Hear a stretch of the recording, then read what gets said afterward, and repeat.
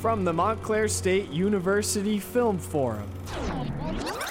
This is Film Forum Extras. Learn about independent filmmaking from pre-production to distribution through the expertise of esteemed film professionals. Join us every week for behind-the-scenes discussions with directors, producers, writers, and more. Welcome to the Film Forum Extras podcast. Sarah Karloff, thank you for being here. Thank you for inviting me. Why don't we start off by you telling us something about what you brought for us tonight to see in the Film Forum? Well, I've brought some home movies.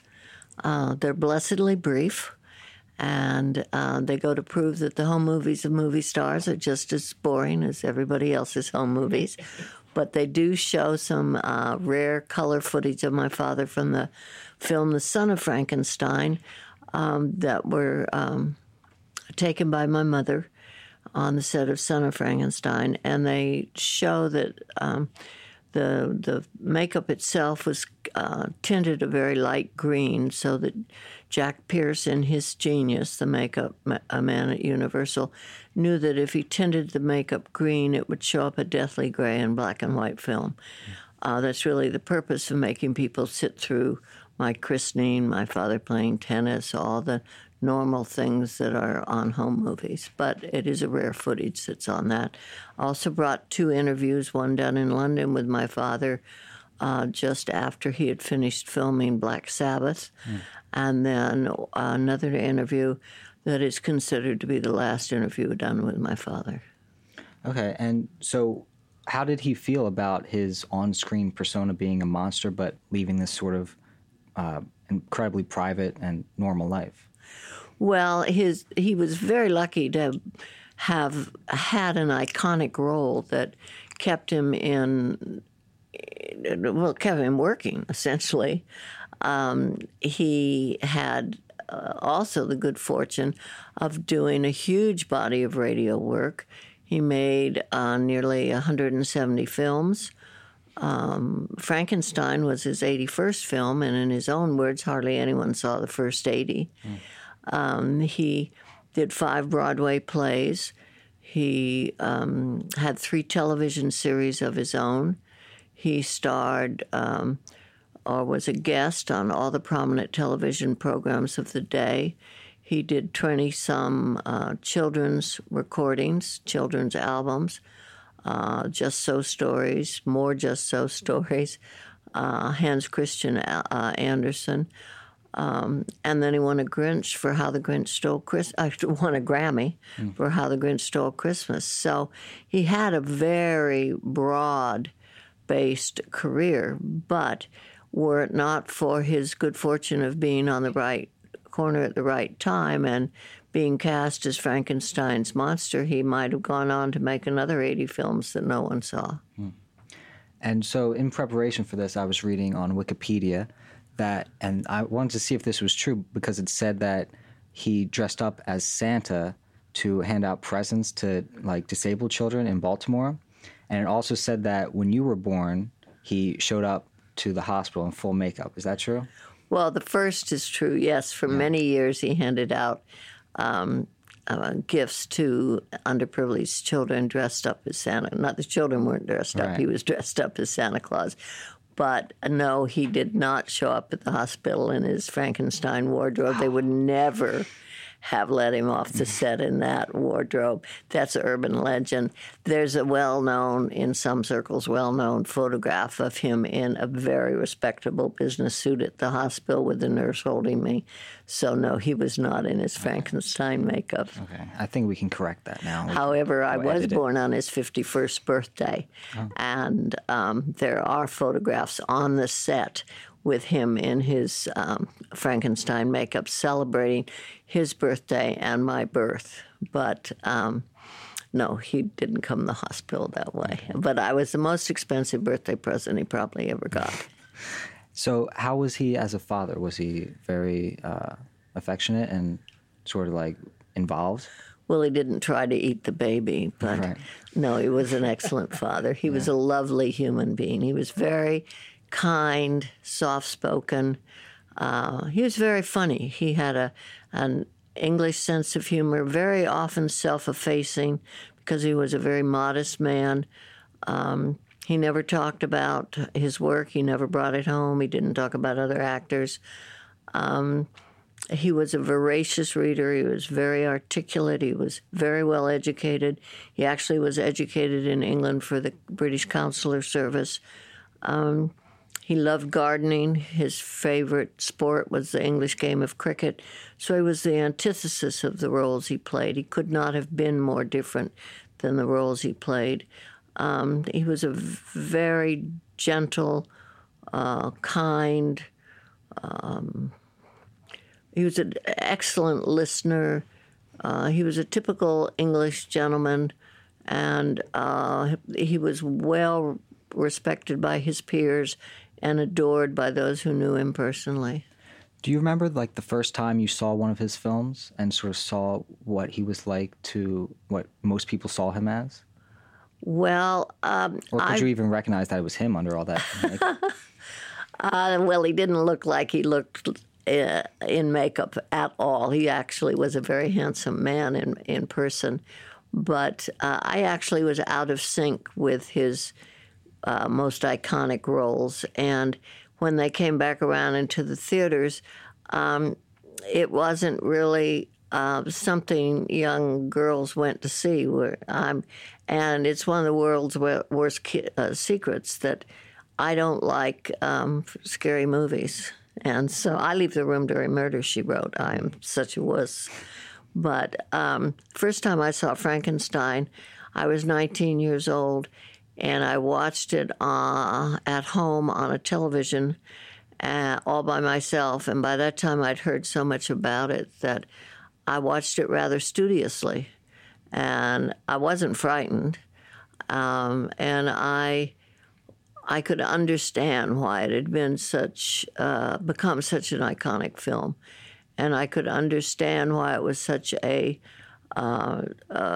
frontier-breaking film, how amazing the makeup was for its time, and why people constantly asked me how tall my father was, when in fact he was 5'11". He wasn't 6'7" or something, as the camera shots indicated. And I could study the film and enjoy it at the same time. So, as I said, he made almost 170 films, and no, I have not seen all of them. What's your favorite? Targets. Yeah. Targets he made with Peter Bogdanovich, I believe in 1967, and my father died in early 1969. It was brilliant casting, my father as an aging horror film star. Yeah. But it spoke to what my father believed also himself personally, was that the real terror was on the streets and not up on the screen. And it was a fine film. And unfortunately, when it was released, it was the time of the Martin Luther King assassination and the Bobby Kennedy assassination. So it was pulled from the theaters prematurely and put up on the shelf for many, many years. But it is available now on DVD. And it's the first film that Peter Bogdanovich directed. He wrote it, and he also acted in it. And my father really admired Peter's creativity and his talent, enjoyed making the film with Peter. And it was one of my father's favorite films, too. And he shot the role in just a couple days, right? Very few days, very short time period. But it did exceed the time that the Karloff time that Roger Corman had left to use in a film, and the balance of the time that it overran, Karloff time that it overran, my father donated to the film because he admired Peter so much. Do you remember sort of when he decided to make that film? Did he read the script and say something to you, or? Well, my father owed Roger Corman 10 more minutes of screen time, and so this project was brought to my father as a vehicle to use that time, and he thought it was really a very good script, and he admired Peter's potential. Well, let's hear a little bit about you. Enough about your father. No, enough about my father. You don't want to know about me. I'm a conduit for people who wish they'd had an opportunity to ask my father questions. And the fans are just wonderful. My dad was one of the very few people in the business about whom nothing negative was ever written or said. And the fan base reflects that. I mean, where else can I go for 3 days and have nobody say anything but nice things to me, you know? And the minute I lose sight of the fact I'm anything but a conduit, I better stay home and clean my own oven. Did you ever? This is not about me. Did you ever have any thoughts about following your father's footsteps? Actress? Heavens, no. No. No. I'm so glad they made Son of Frankenstein and not Daughter of Frankenstein. But one time my father had me come and visit in Chicago when he was doing Peter Pan. I was scheduled to go and watch him on Broadway, but I had mastered the art of being a tomboy. And I grew up in San Francisco, and the boy next door, or across the street actually, had said something bad about my dog, so I was determined to beat him up. And I broke my ankle in the process, so I couldn't go to Broadway. Uh-oh. So I went to Chicago instead, and I got to watch the performances for a week. My father had arranged for me to watch them from the wings and backstage and out front and everything. And at the end of my week's visit, he said to me, "Well, I can tell that you don't have the fire in the belly to want to become an actress because you paid more attention to Nana the dog than you did to me." Wow. So no, I never wanted to become an actor. So what did you what attracted? What did I end up doing? Yeah. Was I worthwhile in any way? No, like what fulfills you? What did I do? Yeah. I talk about my father. Okay. No, I was a real estate broker, and my passion is political science, which is a busy passion at the moment. Yeah. And my father always said Halloween was his busy season, and so I find it to be mine, and that's why I'm sitting in this chair now talking to you. Oh. Yeah, in the spirit of Halloween, do you have a certain connection with Halloween, you think, because of your father? No, because I'm a terrible wuss. And one time I licensed a haunted house in Salem, Massachusetts, of all places. Oh, jeez. Yes. And so I was expected to go through it and check it out. I said, okay, I'll do that. I'll do that in bright daylight with all the lights on. And if any of you people touch me or jump out at me, you're fired. That's the truth. And one time I had to go through a haunted house in a Madison Square Garden, only it was for real. I couldn't fire anybody. Uh-oh. So my husband took me through it and held my hand so tightly, and I was soaking wet with absolute terror, perspiration, sweat. And by the time we got to the end, and the press was waiting to interview me at the end, I was a mess. I just don't like to be discomforted. So it's terrible casting me as my father's daughter. It really is. I'm just curious as to what Halloween was like in growing up in your household. Halloween is an American holiday, and my father was British. And my father didn't lead the life of an American star, a Hollywood star, a movie star. He led a very quiet, private, modest life. And so, unlike Bela, who answered the door in his cape on Halloween, and I think Bela Jr., who's a friend of mine, still does, I turned my lights out.